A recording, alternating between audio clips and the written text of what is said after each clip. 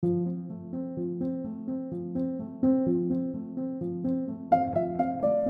and welcome to Thinking Hard and Slow, the podcast of the Royal Institute of Philosophy. I'm Julian Pacini. There are innumerable podcasts offering bite-sized ideas and intelligent chat. Thinking Hard and Slow offers something a little different, the opportunity to settle down and listen to an extended philosophical lecture, followed by a discussion digging even deeper into its themes.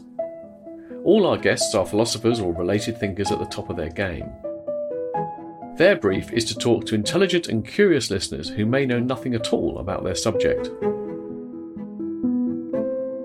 Series 1 mainly features talks from this year's London lectures on the theme of expanding horizons. We're both celebrating and promoting the ways in which academic philosophy in Britain and America has been broadening its scope in recent decades, engaging with other traditions around the world, new themes and novel methods. This episode features Helen de Cruz, who holds the Danforth Chair in the Humanities at St. Louis University. Her main areas of specialisation are philosophy of cognitive science and philosophy of religion, and she also works on general philosophy of science, epistemology, aesthetics, and metaphilosophy, which is about the nature of philosophy itself. After Helen's talk, we'll be launching into a discussion which featured questions from our live online audience. So before we do that, here's Helen's talk on philosophical storytelling. So I want to talk to you about philosophical storytelling and about, in particular, the question, why do philosophers tell stories? So to just give you a roadmap of the talk, I'll first talk about why philosophers use stories, and I'll look at thought experiments as a particular kind of stories. You can see stories as thought experiments, and you can see thought experiments as stories. So thought experiments are a particular form of tool that philosophers use, and I'll look at why, in particular, they use thought experiments. And in order to get an idea about why philosophers use thought experiments, I'll review some recent theories of thought experiments. And then I'll look at the mental model theory, which I'll explain in a bit more detail in a moment, as I think the theory that best explains what's going on. But then I'll zoom out and look at these longer stories. So thought experiments tend to be really, really short. Why would we have thought experiments that are really long? I'll give some examples of long thought experiments. And I will argue that fiction helps us to imagine and to realize philosophical possibilities, and that it allows us to explore and extend the boundaries of the possible. So it is an imagination tool that helps us to envisage and maybe also to realize philosophical possibilities. I could give lots and lots of different examples of stories that philosophers tell, but one that probably, if you're not a professional philosopher, that you may have heard of is Plato's Cave. And this story is very evocative. It's told by Plato in the Republic. And you have to imagine people who are chained by their feet and by their necks at the back of a cave. And the only thing they can see are reflections on the cave wall, which are basically put there because of puppeteers that are walking back and forth behind the wall and are parading all sorts of objects in front of the wall, such as pictures of animals, pictures of artifacts, pictures of other people. But then eventually, you have to imagine then, you're invited to imagine, what if somebody can escape from the cave? This person at first would have difficulties adjusting their eyes to the light. And then eventually they'll sort of first look at reflections in the water. And then only all at the end will this person be able to look at the sun. And even then you can't directly look at the sun. But then if you ask the person, would you like to go back in the cave? They'd say, no, I would not want to go back in the cave. And if this person were to go back in the cave and say, look, what you're seeing is all fake, then what would happen? Maybe the people in the cave, the prisoners would want to kill this person.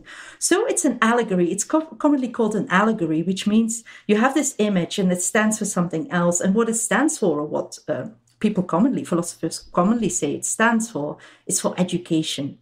Where being led out of the cave and being illuminated is being educated.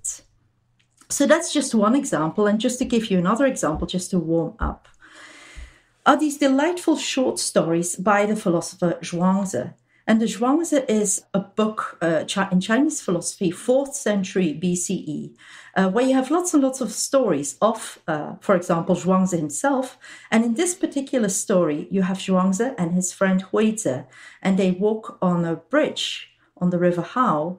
And Zhuangzi says, how happy these fish look, darting about. And Huizi says, but how do you know that the fish are happy? You can't know that. And Zhuangzi says, well, you don't know what I know, so how can you know that I don't know what the fish like? And so on. So this story is a very deep reflection, but at the same time very playful about the nature of happiness, about the nature of friendship, and also about whether we can ever know what other people or what even non-human animals, such as fish, are thinking. But why would Zhuangzi put this in a story? Why wouldn't he just say, we don't know, or maybe we can know what fish are thinking? And why would Plato not directly talk about the advantages of an education and the advantages of philosophy in giving us insights into the nature of reality? Why wrap it in a story? I think the puzzle deepens because I don't want to cast aspersions on my discipline, but philosophy, academic philosophy, as done by philosophers who write in journals and books, has become rather narrow and boring. And in spite of that, in spite of the narrowness and boringness, philosophers haven't given up on stories. Quite the contrary, in fact. So Jaakko Hintikka argued that actually, since the 1960s, philosophers have increasingly relied on intuitions that are elicited by stories, short stories that we commonly refer to as thought experiments.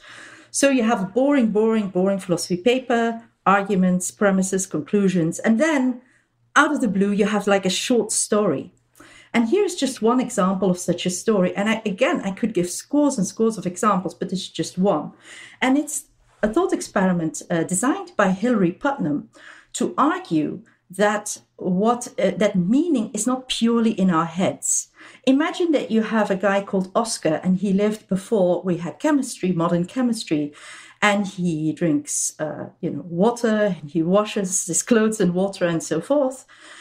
Now imagine somebody who lives on a planet very similar to ours, and you have also the liquid stuff that runs in seas and that you can swim in and that you can drink. However, it doesn't have as a chemical formula H2O, but a very much more complex formula that we can just abbreviate as XYZ.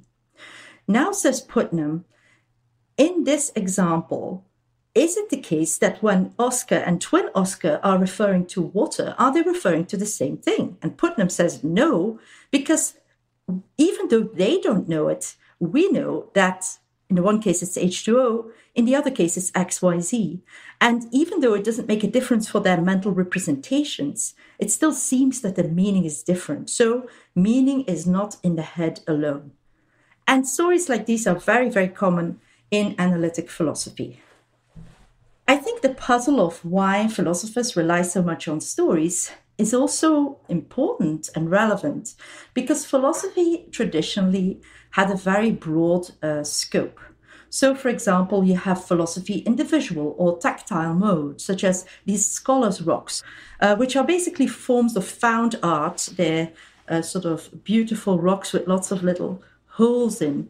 And the idea is that you look at the scholar's rock and you contemplate it. So it's a kind of visual philosophy. Or you can have Zen gardens where you walk next to and you can see the beautiful lines made of the gravel that is sort of raked into beautiful shapes. Poetry, you have vignettes, you have ramblings.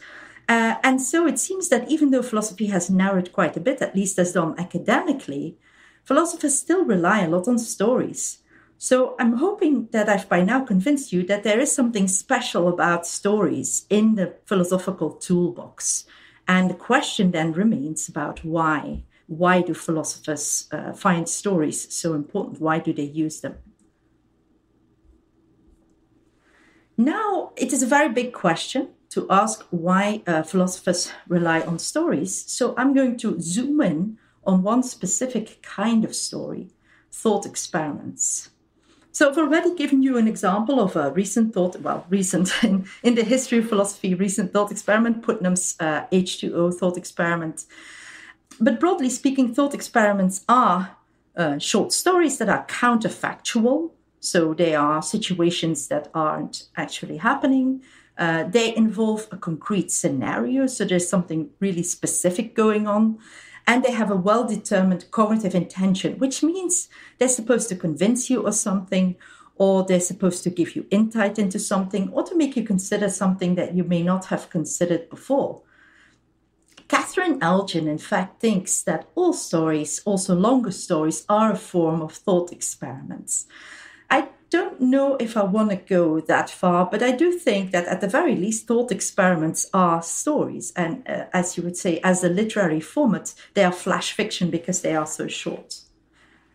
Now, to see what thought experiments do as short stories, I want to look at one example a bit more in detail. I will look at Mengzi's Child at the Well. So this is another Chinese thought experiment. So thought experiments you see also across the world. This is another important thing to mention. From Ibn Sina's The Flying Man to here Mengzi's Child at the Well. And this is a famous thought experiment that has been lots discussed in Chinese philosophy from about the 4th century BCE. So it occurs in Book 2 of the Mengzi, where Mengzi wonders whether people are good by nature. And he says that people are good by nature because they have empathy. So I'll just quote here from the Van Noorden translation.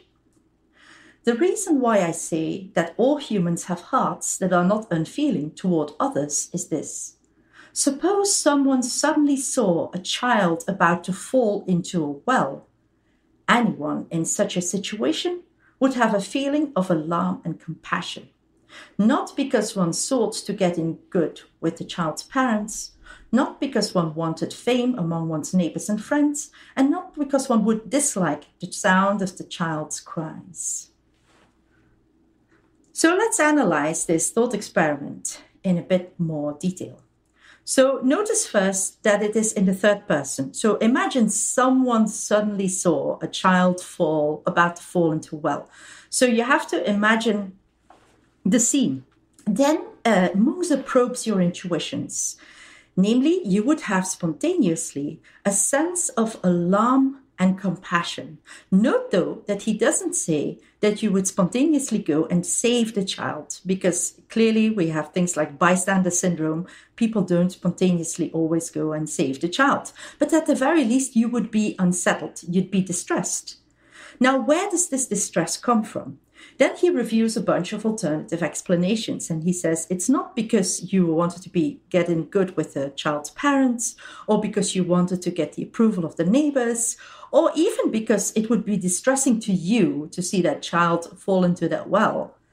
Rather, the only reasonable explanation, according to Mengzi, is that you have a compassionate heart and that you spontaneously have a sense of empathy. And in terms of literary format, what happens in stories like these is what Andy Clark calls sensory motor resonance.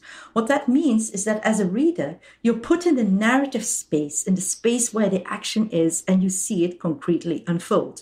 So we make all sorts of mental models about what is happening, and that is how we then evaluate the thought experiment and what's happening.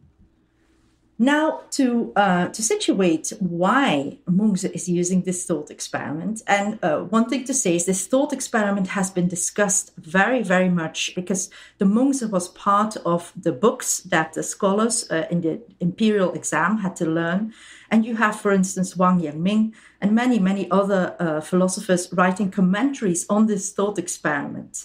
The broader situating is that human nature is good, because Mengzi then concludes, from this we can see that if one is without the feeling of compassion, one is not human. If one is without the feeling of disdain, one is not human. If one is without the feeling of deference, one is not human. If one is without the feeling of approval and disapproval, one is not human. People have these 4 sprouts or 4 beginnings. So you have these 4 emotional beginnings, like having 4 limbs. To have these four sprouts, yet to claim that one is incapable of virtue, is to steal from oneself. To say that one's ruler is incapable is to steal from one's ruler. So this is against a very influential ethical egoist position, namely Yang Zhu. Yang Zhu argued that our ethics should be based on egoism because we spontaneously will always favor ourselves and maybe our immediate family first before we help anybody else. But the thought experiment means to show that this isn't the case, because you would feel spontaneously distressed at the sight of a child about to fall into a well, or somebody, anybody basically. It is also against the facile power grabbing of warring states rulers. So these rulers were very unscrupulous. They would put very high taxation. They would conscript people into the army without caring much about the people, and they had zero accountability since there were no democratic elections. So they would just basically do with the people whatever they pleased. And Monks is also saying, look, the ruler has within his self, within his heart, a sense of compassion, a spontaneous sense of compassion. And if you deny that, if you say, oh, well, those rulers are just selfish, then it's like stealing from them because you're basically selling them short. So that is the power of this thought experiment and what it's doing in terms of argument. So what are thought experiments? Why do philosophers use them? Well, one very influential proposal is John Norton's idea that thought experiments are arguments. And it seems very natural to say that they are arguments. They're just prettily dressed up arguments. If you think of the child at the well, what's going on is basically you could just put it prosaically as anybody has a sense of compassion, spontaneously. They don't give us any insight beyond those of ordinary argumentation. And the question then is, why do you tell stories? Why not just lay it out straight? Well, according to John Norton, they make explicit things that we already knew and that we would otherwise not think about. This proposal is interesting, but it doesn't explain all that well what goes on in philosophical thought experiments. So Norton's account has been mainly developed to explain what goes on in thought experiments in science. And even there, it doesn't explain why we rely on it so excessively. Now, some people like Herman Kapellen have argued, look, all this appeal to thought experiments and beautiful stories that elicit intuitions is just bad, and we should just abandon talking about our intuitions. For instance, in this case, our intuition that, yes, people would spontaneously have a sense of alarm and distress. We shouldn't do that, and we should just, try to be on more solid ground. But I think it denies a lot of the enduring appeal of thought experiments like The Child at the Well. Why is it so popular? Why do philosophers across the centuries talk about it? The same with Plato's cave, like what makes this story so alluring? So I think the allure of thought experiments is not explained with this account of thought experiments as arguments. Here is another possibility.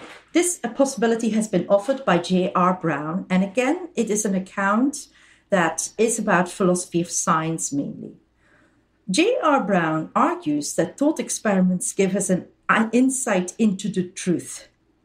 And a priori, so you're sitting in your couch, you're doing thought experiments, you don't even have to go and experiment, and you just get these insights. Here's one example, and he looks at these scientific examples, and many of them are very, very impressive. So there's these thought experiments by Galileo and by Einstein. Here is Galileo's thought experiment where he never actually did this, or at least as far as we're aware. Go to the Tower of Pisa and drop a heavy object and a light object, and what would happen? Well, Aristotelian physics says that these objects, the heavy object will come first and the lighter object will take a little bit longer. But if that's true, said Galileo, then what if we tie them together with a piece of string? Would the rope go taut? Maybe the rope would go taut because, the heavy thing would go faster, or the lighter would go lighter, and then it would go like this. Or maybe it wouldn't, because because of the string, they would make like one big object, and then the mass should be combined. So you get a contradiction. So Aristotle's idea that these things fall at different speeds doesn't work. And that's why they should all fall at the same speed. So this is an interesting idea, but it's not very clear how this applies to philosophical fiction, where we're not really seeming to do a priori truths. So here's a slightly different take related to Brown, but I think more applicable to philosophy. Maybe thought experiments and stories in general provide us with truths about the human condition. So Iris Murdoch in Sovereignty of Good and Friedrich Nietzsche have both argued this. So Nietzsche has argued this in The Birth of Tragedy. Murdoch says, we are in fiction represented with a truthful image of the human condition in a form which can be steadily contemplated. Now, how do you do that? Why have fiction? Why not just look at biographies or something? Well, it's precisely, according to Nietzsche, because we transform or distort elements that are part of everyday life, that we get a closer view of the truth. So fiction transfigures the truth by means of an illusion. So I think that this is not implausible, and it certainly explains why lots of works of great fiction, like, for example, War and Peace, why we continue to be intrigued and enthralled by these works and why they are so philosophically significant. But I think at the same time that this is too limiting. So if you take the thought experiment of H2O XYZ, is that really all it does to talk about insights into the human condition? I don't think so. And also, does it give us insights into truth? Again, it's just not clear how this would work.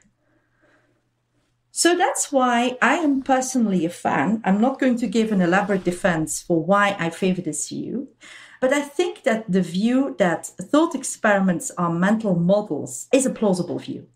So according to this idea, which has been defended by many, many people like Tamar Gantler, Rachel Cooper, and Nina Misevic, if you pronounce his name like that, thought experiments are mental models that help us to gain insight.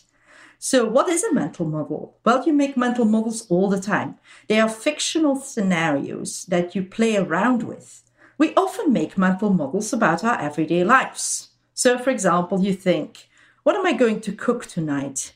How about fish and pasta? That's a while ago. And then you start thinking about the fish that's in your freezer and the pasta, and you act out this mental model. So you're not at this point making fish with pasta, but you make this mental model and it allows you to plan, to predict. And in fact, a lot of our thinking works like this. So according to some autobiographical studies where people sort of were at random asked to sort of say, like, what are you thinking about now? About half of our thoughts, our everyday thoughts, are not directly about stimuli in our environment, but are just sort of like stimulus independent. So we make these mental models all the time. Psychologists think that it is adaptive of us to do so. It's adaptive for us to be making these models. Now, that is promising, I think, but it's not a complete account. So it's not clear to me, if we see Plato's cave as a mental model, what is a mental model of? You could say it's a mental model of education, but why make a mental model of education that is so far removed from what it talks about? I think here, in order to get a better idea of what is happening, we have to look at the form of the fiction. We have to look at what the fictions are actually doing for us philosophically to get a better insight. And here is, I think, an aspect to philosophical stories that hasn't received much attention in the literature. Namely, why are some philosophical stories short and others long? So Francis Bacon is known for his New Organon, for his sort of explanation of the scientific method. But he also writes this utopia where people come to this island and everything on the island is organized in a scientific way. And Thomas More's Utopia it's an account, a long account about an ideal society. So these are both utopian novels. Then you have Margaret Cavendish's The Blazing World, which is a really interesting, this is often seen as one of the earliest science fiction novels, where she proposes, again, a sort of world where you have an empress who rules over a whole bunch of technocrats. So you have worm man and bear man, and they have all sorts of specializations, and they look at telescopes and microscopes, and they have scubas and other such things. So it's really cool. You also have dystopians, such as John Orwell's 1984, that don't particularly want to give you a rosy picture, but can give you a picture of what could go horribly wrong in certain aspects of society, if society were organized a certain way. I want to look in more detail at one longer philosophical story that was hugely influential, for instance, also in Western philosophy in the 17th century. But it's a lot older. It is by an Arabic philosopher who lived in Spain for a large part of his life, Hayy ibn Yakshan by Ibn Tufayl. So the story is as follows. So you have a boy, and he arrives on an island. It's not very clear how. It could be that he arrives in a little basket on the island, but it's a very temperate island. It lies close to India, so the temperature is the same all around. There's a female gazelle who finds him, takes care of him, and then eventually, as he grows older, he learns to take care of himself. Then, as Hayy grows older, he reflects and learns natural history. And then he has a few sort of events in his life, like his mother dies, his foster mother, the gazelle, dies. And then he dissects her, trying to see, why doesn't she move anymore? And he has this very empirically bent mind. So he gets all this amazing natural history, including about how a body works from the dissection. And then eventually he gets the idea, why is there everything at all? Why is there motion? There must be a first mover. So he gets all these arguments basically for the existence of God. Once he realizes God exists, he engages in all sorts of practices to get closer to God, like dietary practices, which look a lot like eating halal, and the sort of Sufi spiritual practices, because Ibn Tufayl was also engaged in Sufi practices.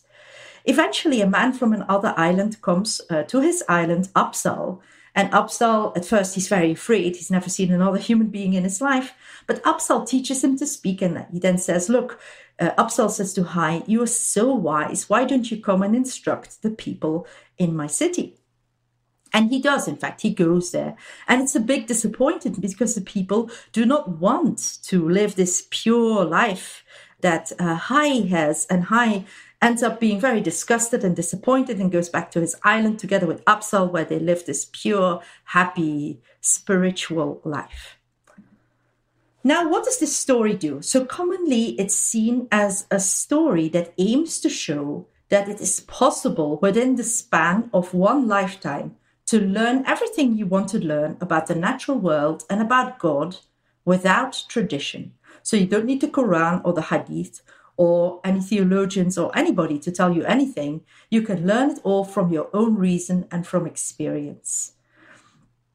And it offers an alternative vision to what happens in practice, because in practice, humans do need tradition. But Ibn Tufayl seems to say it's possible to learn directly through experience. And here's a quote from the end of the book. Hayy now understood the human condition. He saw that most people are no better than unreasoning animals and realized that all wisdom and guidance, all that could possibly help them, was contained already within the words of the prophets and the religious traditions. None of this could be different. There was nothing to be added. So the idea being that it's possible to learn these things all through experience, but that in practice, because people are so unreflective and so set in their ways, that it's a good thing we do have something like tradition and the testimony of prophets. Now, I think that if you went the way of John Norton, who says that thought experiments are arguments, this argument would be incredibly weak. What would the argument be? That it's possible for a rare, single individual to come to all these insights on his own.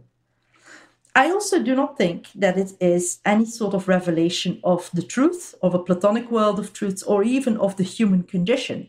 Because for one thing, we know that people Had Hai survived, he would not have been this star theologian. We know that people who grow up in isolation and manage to survive do not develop the skills and insights Hai has. But I do think that as a counterfactual story, it works as a mental model. It is a scenario of how a fictional character can reach a profounder truth than is possible through tradition. And in fact, this ties into the sort of skepticism that Sufi Muslims had and still have about tradition.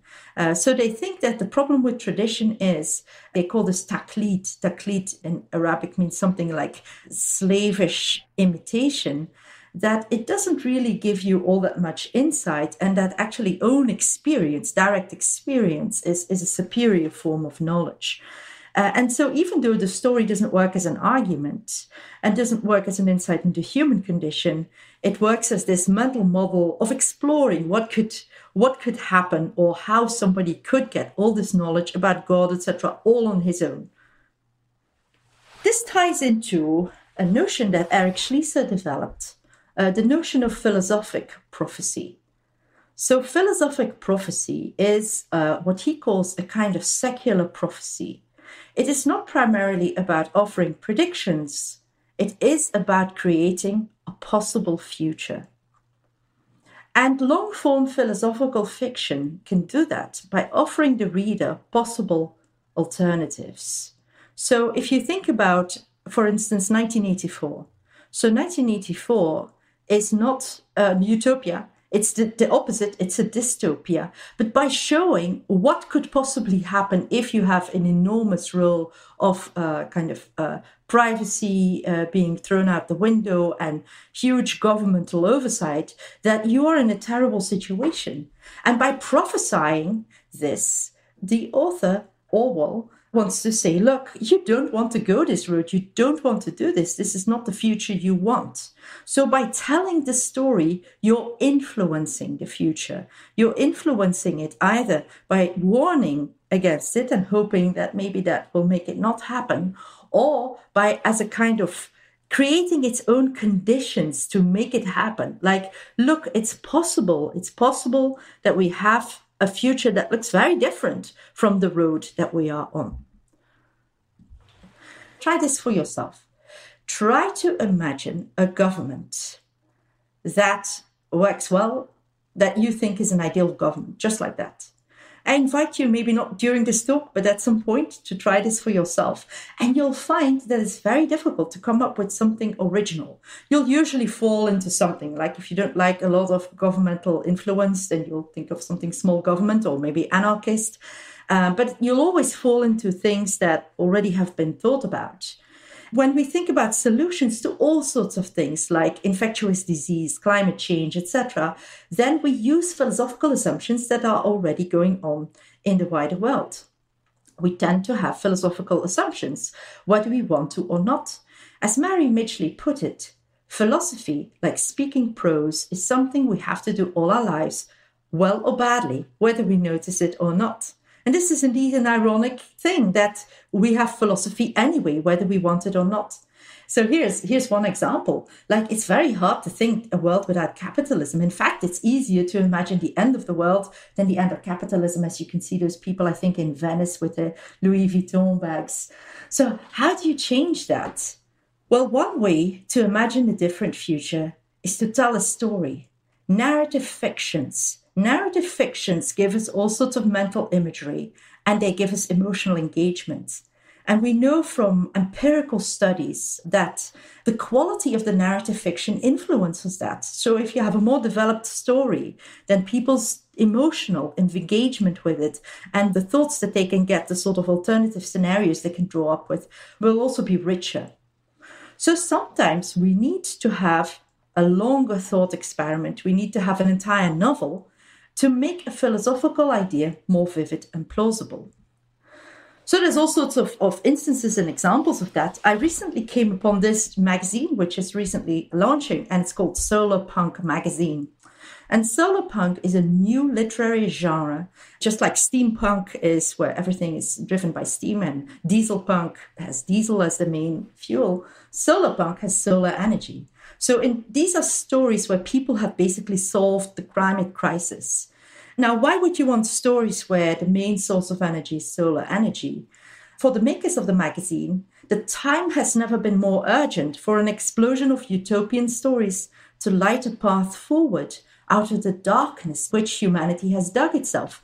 And I think in that respect that even though dystopias can be very interesting and helpful, that sometimes it's incredibly powerful to just imagine a different future, an alternative future. Just imagining it, trying to make it plausible. Does it look plausible in a fiction? Then maybe we can think, yes, this could be a reality and we can do it. So a concrete example of this is this novel by Ursula Le Guin, The Dispossessed, which later got the interesting subtitle, An Ambiguous Utopia. It's a very interesting novel. It basically follows the adventures of Shevak, who is the main character, and he comes from this satellite called Anaris. Anaris is like a small, dusty, puny little moon, and you have this big, lush planet called Uros. Anaris is an anarchist utopia, and Uros is much more, it has many more resources, but it is a capitalist and an equal, and basically looks a lot like American society that Le Guin lived in. And on Anaris, you have a society that is based on Kropotkin's anarchism and mutual aid. So you have flesh and blood people, you have not ideal conditions. So at some point, there's even a famine.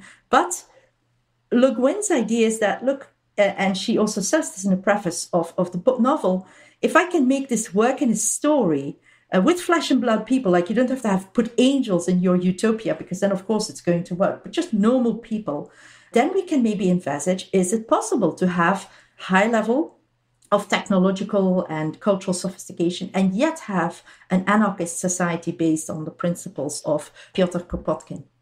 So philosophical fiction provides us with elaborate mental models, and those models allow us to explore and expand philosophical possibilities.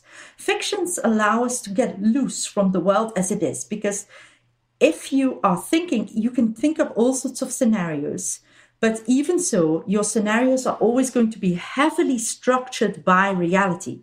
I mean, think about any fantasy novel. It's always going to be very heavily structured by what is really the case and reality.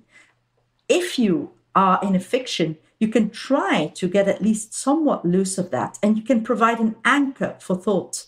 Because a thought experiment or a longer story can provide you with this sort of fixing point that you can go on and you can look at. And that way you're not sort of constrained by reality. So it frees you and it helps you to challenge particularly the philosophical preconceptions that we have in our everyday lives. And that gives us also a shared space of what-if thinking. Because another issue that makes philosophical fiction different from like thinking up things on your own, like if you're just thinking up some scenarios of your own, I don't just mean the mundane, like what am I going to cook tonight? Maybe fish with pasta, but something else. As long as you're not sharing that vision with other people, then it can't really become this sort of point where you focus your thoughts around. But rather, if you have a publicly available story, like Plato's Cave, or like Munch's Child at the Well, it allows us to think about it collectively, to envision alternatives collectively. And I think, for this reason, fictions will remain an enduring part of philosophical thinking, and this is why fictions and storytelling are so central to philosophy.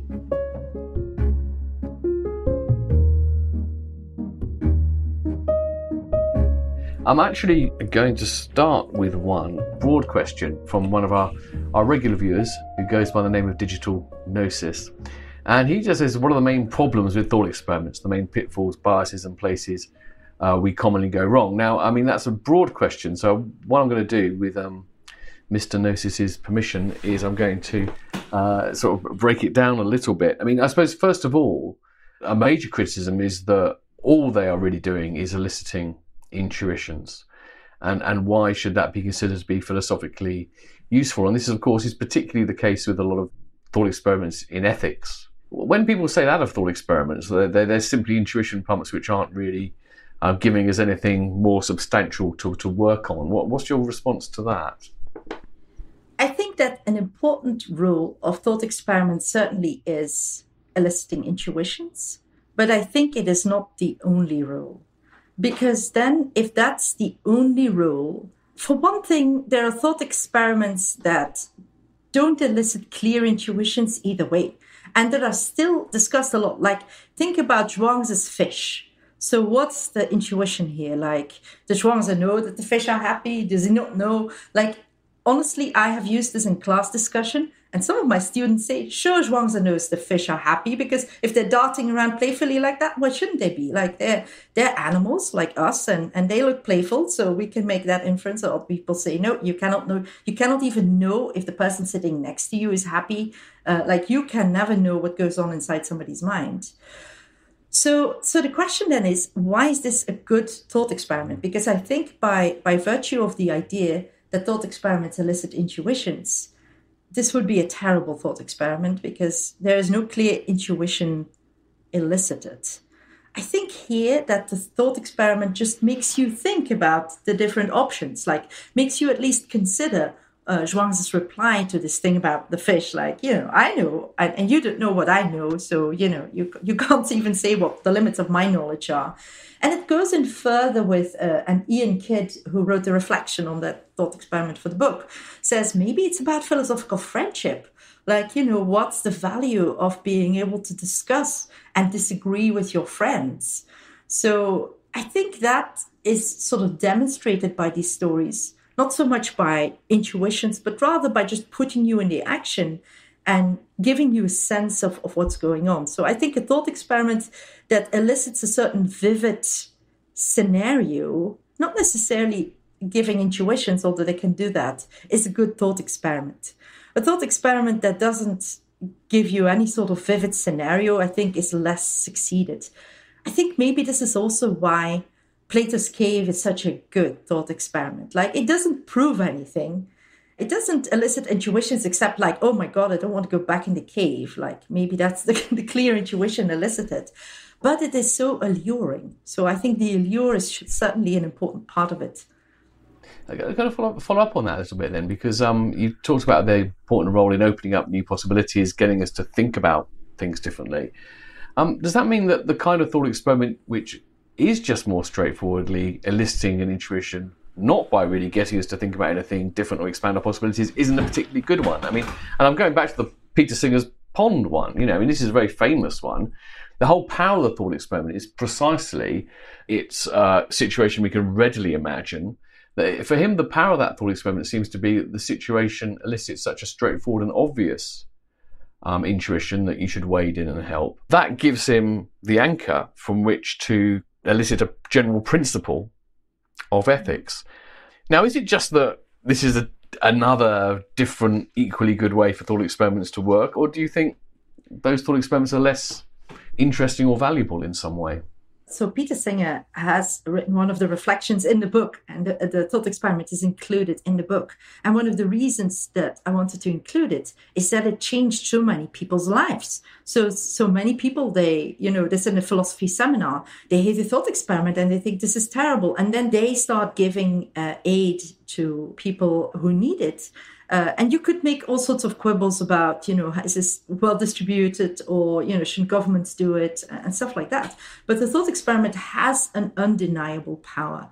I would say I'm a pluralist about thought experiments in that I think they can be argumentatively very powerful, but they don't have to be. Like, there's many good thought experiments that don't elicit like anything like such a strong, convincing argument, and that are still great thought experiments.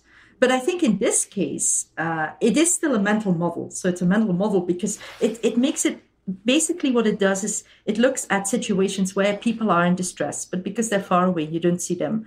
You might think, I'm not going to do anything. But if you're there and you see this child drowning, it's like this immediate visceral response.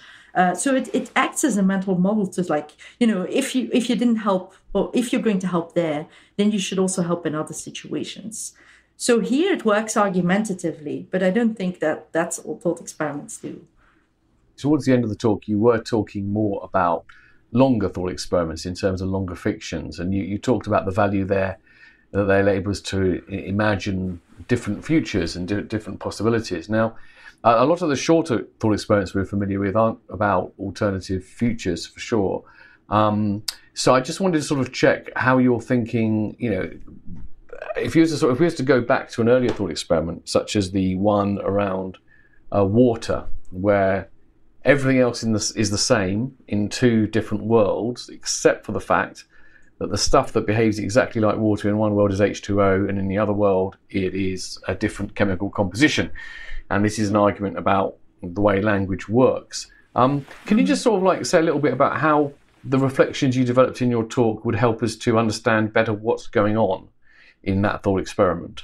This thought experiment, again in general, thought experiments help us to get loose of certain preconceptions. And one preconception you might have is that whatever meaning is just in the head. So the sort of internalist position.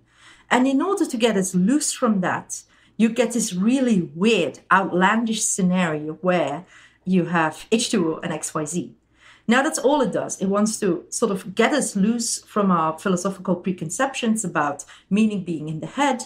And actually, you don't need anything like a long thought experiments. Like you could write a whole story with, twin Oscar going off on adventures, but it wouldn't do anything. The thing with alternative futures, I think, is particularly for long-form philosophical fiction. I think a lot of long-form philosophical fiction looks at sort of alternative things that we can do, alternative ways we can live. But a short thought experiment like that can have much more modest aims of just, still loosening our preconceptions and still giving us this anchor for our thinking. Without, all the lofty aims and now we're going to change the world. That's not Putnam's aim. Okay, I've got a comment from John Kaleka, which is I'm going to sort of turn into a question. It's a slightly cryptic one here. The stories from different viewpoints, the Greeks could make imperialism look good. And I think what John's getting at here, apologies if I've got you wrong, John, is a thought I had when you were talking about how these thought experiments can help us to challenge our philosophical preconceptions. So I think what John's suggesting here is actually, aren't they often just simply reflecting those preconceptions back? And I thought it was an interesting example you gave of the life of Hai, which I think that's one of the translations of that story, the guy who's on the island and brought up by the animals and everything. As you said, funnily enough, he ends up coming to believe things which are remarkably similar to the kind of things a Sufi Muslim of the 12th century would believe. He doesn't come to believe things which are radically different. And so it seems like in that thought experiment, of course, the preconceptions of the person writing it and the person reading it are they're very obviously very, very still there. So, I mean, is that a bit of a challenge to your view that this is about freeing us from our preconceptions? Can't we just bring the preconceptions to them, don't we? Yes. It's really important to see this also within a public context as a way for us to be discussing together. So just thinking about a few loose examples. So in the case of Hai, indeed, it's remarkable how Hai, completely on his own, on the island by himself, comes to the idea that God is one, so the unity idea, which is very central to Islam, praying 5 times a day, the dietary restrictions are halal, and so on, even stricter because he becomes a vegetarian. But the idea here is that there is a disagreement. So many Muslims believe that it is important that you have something like tradition, like the Quran is sacred, etc. And he wouldn't deny that. So Ibn Tufayl wouldn't deny that. But the idea is do you need it for religion? And that's the disagreement. So he's trying to pull people loose from this idea that you really need the Quran and the Hadith and, the Sharia law, etc. And you could just pull yourself loose from that and see that it's possible in this thought experiment, in this mental model, to come on it completely on your own. I'm thinking just of another example. So you have Nietzsche, who in several books like The Gay Science, or So sprach Zarathustra, etc., he goes on about, look, you have customary morality, Christian customary morality, and how could things be different? And he sort of comes up with his own sort of moral ideas, and he does do that in the format of stories, like particularly in the genealogy of morals. He talks about like, here is actually how it happened. Here's how the priests took control and how they, shoved this compassion morality down our throats. And so Nietzsche, even though you could sort of certainly see there were other people like Nietzsche who had these ideas, sort of like libertarian, I don't know, this is like a modern label to put on Nietzsche, obviously, but this sort of idea of, the lone, powerful individual, certainly he wasn't the only person who thought about that, but he is arguing against what he sees as a prevailing conception of morality. So you're right, you're absolutely right, that we will always bring our own preconceptions. That's why fantasy, as I was saying earlier, that's why you have Christmas in Harry Potter and stuff like that. You will always come into things that are remarkably similar to the current situation, but you can still make a few tweaks. So even though you're not radically in a different world, you can make several tweaks that are philosophically relevant and that are going to be important in a dialectical context. I'm going to go back to digital gnosis' kind of meta question, if you like, and I'm going to disaggregate one more time and ask one more thing, which here's actually basically the main problems with thought experiments, pitfalls. And I think another one which is perhaps mentioned is that you can devise thought experiments which actually lead you to completely opposite conclusions. So you gave the wonderful example of Mengs's well, and the idea there is we've got a very powerful example where we imagine ourselves into the situation. And we think, well, of course, we know there are people who are psychopaths, and these people probably wouldn't count as human in Mengs's sense. But anyone who's not a psychopath has this instinctive, sympathetic reaction, which is, Adam Smith, David Hume, lots of people have agreed with this. Then you've got Plato, the ring of Gyges, right? The thought experiment would be, what would happen if you would give someone a ring which would make them invisible? And the idea there is that people are very compellingly made to believe that if we were to make it completely invisible, we would soon be sort of like taking advantage of everyone, behaving selfishly and being evil. And so it would seem that, you can make a very persuasive thought experiment which leads you to one conclusion. You can make a very inventive thought experiment which leads you to another conclusion. So does that not show that these are actually ways of just leading us to the conclusion the clever writer of the thought experiment wants us to lead? Or is there a way of sensibly adjudicating between these two? I don't know. Yeah. I'm not sure if I can answer the question definitely, because this is just an enduring question that people have asked about thought experiments. So indeed, it does seem that some thought experiments like Peter Singer's Drowning Child and Mengs's Well, it goes very clearly in one direction. The other thought experiments, like who knows what would happen. Take as another example, Locke's Prince and Cobbler. So you have a prince and he goes into the body of a cobbler. Apparently in the original one, the cobbler doesn't go into the body of a prince. So yeah, that was Locke. The cobbler goes who knows where. But the question is then, would it still be the same person? And he says, yeah, it's the same person, but not the same man or something. But who knows? I don't know. I don't have any clear intuitions. So I think in this case, the fact that many enduring thought experiments don't have a definite conclusion and people keep on arguing about them is actually evidence that thought experiments aren't just arguments and that they aren't just a sort of providing us with an idea of the truth. Because if they gave us access to the truth, then it seems like a good thought experiment would have a definite answer. And even so, you could say, so some thought experiments people thought for the longest time have a definite answer, such as Gettier-style thought experiments where, you have the sort of thing like, I'm just going to give a simple Gettier case of, you look at the clock and the clock says it's 9 o'clock. And you think you form the belief justifiably it's 9 o'clock, but the clock was standing still all this time. So in fact, it is not 9. It is 9 o'clock, but it could have been any other time. Do you know that it's 9 o'clock? And it turns out there is some cultural variability. So there is a lot of, Edouard Machery has done some recent work on this, and other people too.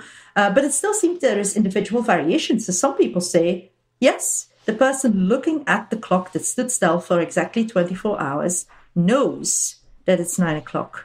And that seems interesting and strange that there is this individual variation. There's also cultural variation in some thought experiments.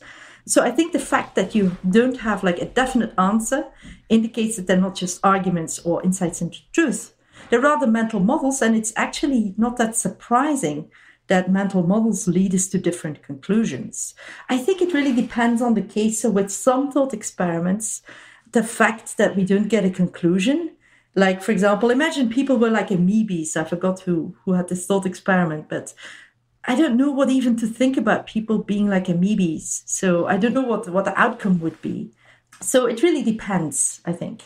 Sometimes it's fruitful for further conversation and we can discuss about why did intuitions diverge. But sometimes the thought experiment is just muddled and doesn't for that reason give a clear intuition. And that makes it not so good a thought experiment, because if you don't even know what's giving the differing intuitions, then you don't know, then it's just not that useful, I think. I tend to think a lot of these thought experiments are kind of not arguments, and that's the whole point. Mm-hmm. Mental models is a nice way of putting it. They give us something to think about and to work on, but the thinking is done with the model. The model hasn't done all the thinking with you. I don't know if you'd agree with that. Yeah. I'm going to go back to digital notice. Actually, twice I've actually not really put this question to you. I've used it as an excuse to mention some of the things I might think are biases and problems, but maybe one or two of what you think the key pitfalls, biases, and ways we go wrong with thought experiments. What do we need to look out for if we want to use them correctly? One of the things I've noticed when compiling this massive list of 42 thought experiments is that I think sometimes they just age really badly. Like take Jim and the Indians by, I think, Bernard Williams. Bernard Williams is a fantastic philosopher, but I don't know, there's something worrisome about that thought experiment. So sometimes a thought experiment ages badly because of racial stereotypes and, various other reasons why it doesn't age well. I think a thought experiment, you just have to be careful about, what are you wanting to do with it and what sort of elements do you bring into it. So I think at the very least, you have to think like, what is the thought experiment going to do for me? What is it going to accomplish? It isn't necessarily the case that they have to give clear intuitions, although it is certainly helpful if they do, or if they're evocative in some way. I think that's really the hallmark of good thought experiments, that they give you a sense of being there almost. Like, take Zhuangzi's butcher. So he has this thought experiment of this butcher who's there cutting up an ox in front of a king. And there is something beautiful and evocative about that thought experiment, although, I don't know, it's not vegan friendly, but it puts you there in the action. And it gives you ideas about skill and what makes skill so important. And Zhuangzi argues that what skill actually is ultimately losing yourself in the action. And the thought experiment succeeds beautifully in doing that, even though it doesn't give you any argument for why you should accept what the butcher is saying at that point. You mentioned in the talk that thought experiments appear in kind of all philosophical traditions. Now, this did make me think, because a lot of people, increasingly people are appreciating the fact that if your background, say, is in Western philosophy, there is a hell of a lot you can get from non-Western traditions. But one of the reasons why people have been resistant to thinking, in effect, that we're doing the same thing when we're doing Chinese, Indian, whatever philosophy, is that it appears, at least superficially, that the manner of the philosophizing, the styles and the methods are very, very different. Now, the fact that you've identified thought experiments as something that is common to all of them, does that point to a way of understanding how it is or why it is that we can think of all these different traditions as being all philosophy, despite the fact there are clear differences in style and approach? Is thought experiments a kind of clue to an important commonality? I'm inclined to say yes, because if I think of major philosophical traditions, they will have thought experiments. And the thought experiments are also centrally important to debates. Like, it's not all the things that people talk about, but people keep on coming back to it. Like take Ibn Sina's Flying Man. So Ibn Sina's Flying Man is an interesting one because he mentions his thought experiment at least 3 times in his writings. And in one of them, he says, this is a pointer and a reminder. And what he actually wants to say is that the soul is not dependent on the body, that you could have a soul without a body. So according to Aristotle, you can't have a soul without a body.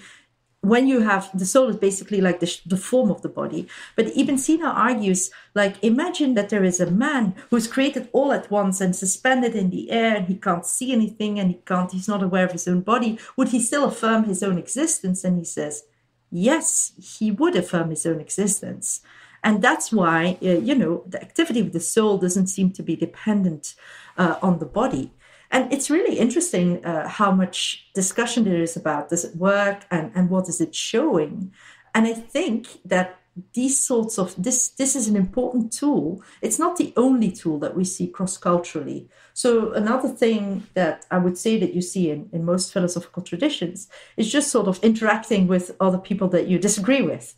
Mungze, for example, explicitly argues next to this thought experiment, he will also explicitly argue against Yang Zhu and say, look, ethical egoists are wrong. We are not purely selfish. We care for other people. And he uses the thought experiment to do it too. But next to that, he will also just argue against, and there's so many other things that philosophers do cross-culturally. And I find it, I've been teaching now less commonly taught philosophical traditions for a while. And it seems to me like the students don't, like, sure, the writing is a bit unfamiliar. But then if you read Descartes with students, or if you read Plato with students, it's also different. So even within Western philosophy, there is such a wide range of different ways of arguing that I think I don't even see like, this is distinctively Western philosophy, because any sort of thing you can find in many different philosophical traditions. It's a bit vague, but I'm just meaning to say there is a big diversity even within the Western tradition. I'm going to take another audience question from Richard G, which is, could you speak to the ability of different genres to highlight different topics? Is there one genre which is best suited to be used as a thought experiment? And it's interesting you talk about science fiction, and I think science fiction is often the go-to genre for philosophers looking for something to work with. Do different genres do different things? Are there bad genres for philosophy? There are genres that lend themselves very straightforwardly to philosophizing. Philosophers love science fiction. Not everybody, but many philosophers love science fiction. And certainly one of the reasons is that you can engage in philosophical speculation so easily. And the same with fantasy. So fantasy also gives you the opportunity to create like possible worlds that are importantly different. But I think it is also certainly possible to just use literary fiction, so not genre fiction. And Iris Murdoch is a good example of using such stories also in her philosophical writing about, like how, for example, this is a specific example of hers. You have this mother-in-law who doesn't like her daughter-in-law, but then she thinks, look, I should just look at her differently. And she makes this effort to look at the daughter-in-law in a most positive light, and it helps. It makes her, she sees her differently, and the relationship becomes better. So I think certainly literary fiction is also very suitable. I think there's actually no genre that is out of bounds or that would be bad. So Carrie Jenkins, for instance, just wrote a crime thriller that I haven't read yet. I'm excited about. So you can use any sort of genre, even genre like crime thriller. It doesn't seem to me like. But certainly you would be able to raise philosophical questions there too, because philosophy is just basically the sorts of tools that we use as that's Midgley's conception of, going about life and thinking about, all sorts of questions, highbrow and lowbrow, as we go about our lives. And any kind of literature, any kind of genre can get at that. Quite early in your talk, you quoted something I think Stephen Clark was talking about. I think the phrase was sensory motor resonance. There seems to be something important here about the feeling of being there. And that's something which is almost like physical. It's almost embodied. And that goes against the image a lot of people have of philosophy as cold ratiocination, thinking as coolly and calmly as possible. Now, again, some people might use that as a reason to think we should be suspicious of thought experiments because they do that. I'm assuming you don't think that. Can we have too much detachment when we're doing philosophy? And are thought experiments and fictions ways of countering that? So there's a lot of research that come out the last 2-3 years on mental imagery. Now, mental imagery is not just visual, so it could also be auditory and even tactile. And we know that even a short scenario, like the man came into the room, the door opened, etc. In fact, actually, you should say the door opened and the man came into the room is processed more fluently than the other thing where the man came into the room and the door opened, because you're thinking, like, how could this be? And the reason is that we actually do imagine, and we know this interestingly because of studies in human neurodiversity, that there's some people who cannot make mental imagery. So they have what's called aphantasia, and they don't see these scenarios play out. But this is a very rare condition, maybe affecting like 2% of the population. So the vast majority of people do see things play out. And it is, I think, an incredibly powerful tool for philosophy to use that. I think philosophy, in a sense, and actually philosophers have remarked on this, like, for example, Rudolf Carnap has argued that, even a mood of clarity, even clarity and dispassion, is a mood that philosophy can cultivate, and that you can cultivate, for example, with clarity and directness of writing. So I think that that's an important thing to keep in mind as a philosopher when you write, that your reader is not some sort of rational brain in a vat, but an embodied person who has emotions, who has mental imagery, very likely, and who will react in all sorts of sensory motor ways, even in something as abstract as reading a philosophical text. And we can use these things to our advantage. Now you might say, isn't that something to be suspicious about? So Nietzsche, for example, said, create a mood. If you create a mood, you don't need arguments anymore, or something like that's not the exact quote, but he says something along those lines. And then you might think, can moods just replace arguments? I don't think they can. So I think it's very important to be clear on the arguments.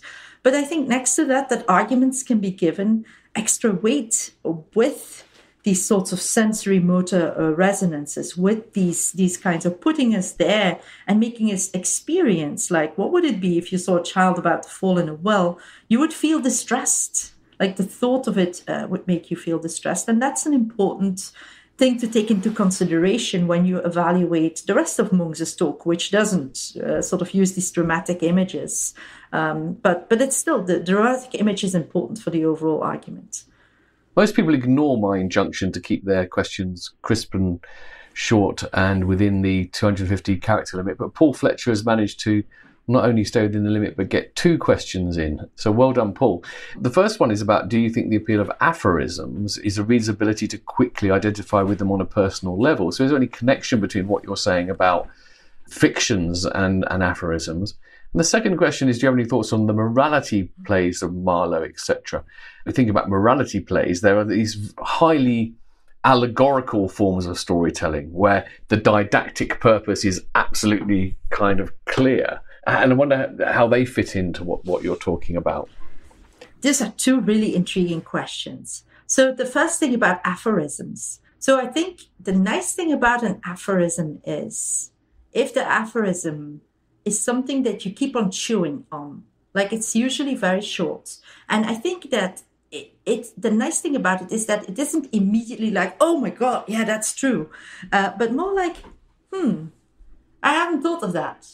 It could be true. So it's more like, I think that aphorisms they evoke our epistemic emotions, by which I mean emotions to do with knowledge. So you sort of think, like, could this be true, or how could it be true? And sometimes, an aphorism is just what I would call pseudo-deep. So it looks like it's deep, but on closer consideration, you think, nah, this just isn't this. There's nothing really there. But the fact that we keep on thinking about these aphorisms and pondering them, and surely some philosophical texts are mainly aphoristic. If you think about Wittgenstein's philosophical investigations, there's lots of aphorisms there. Or if you think of the Analects, Confucius's Analects. And part of the power of them, I think, is just like you can read them together and in context. But next to that, the individual aphorisms are also just there for you to ponder and reflect on, which is an interesting exercise, I think, to sometimes just engage in contemplation in what somebody says. Now, the morality plays by Marlowe, it's kind of interesting. Like, I have never seen or read one. So like Faustus, for instance, about, the man who does the deal with the devil. Like, they are explicitly moralizing, and it's kind of interesting to think about, like, why did I see like 20 or so Shakespeare plays? Like, I haven't seen one now in more than a year, but I used to go to see Shakespeare plays regularly, including ones that I'd already seen earlier, even though they're explicitly less moralizing. So that sort of gets into the idea about what art can do philosophically for us, and why I think sometimes ambiguities may be better. Like, I mean, if you think about, say, two difficult Shakespeare plays, The Merchant of Venice and Othello, like, they have so many difficult themes. People are still debating what their philosophical significance is, but they clearly have a deep philosophical significance, precisely because it's so complex, because of the way the characters engage with each other and aren't easily reducible, like, oh, and this person is definitely just bad, although they're all definitely bad, like Iago is definitely horrible. But nevertheless, there's a kind of complexity and ambiguity that doesn't make them less philosophically interesting, but in fact more so. Thank you for listening. There are plenty more episodes to come in this series, so do subscribe on whichever platform you use, leave us a review, and tell your friends about us. You can also watch video versions of all the talks and many more from previous years on the Royal Institute of Philosophy's YouTube channel. And you can sign up to the Institute's newsletters and find out about our live events at royalinstitutephilosophy.org, and follow us on Twitter or Facebook. So until next time, if nothing prevents, goodbye.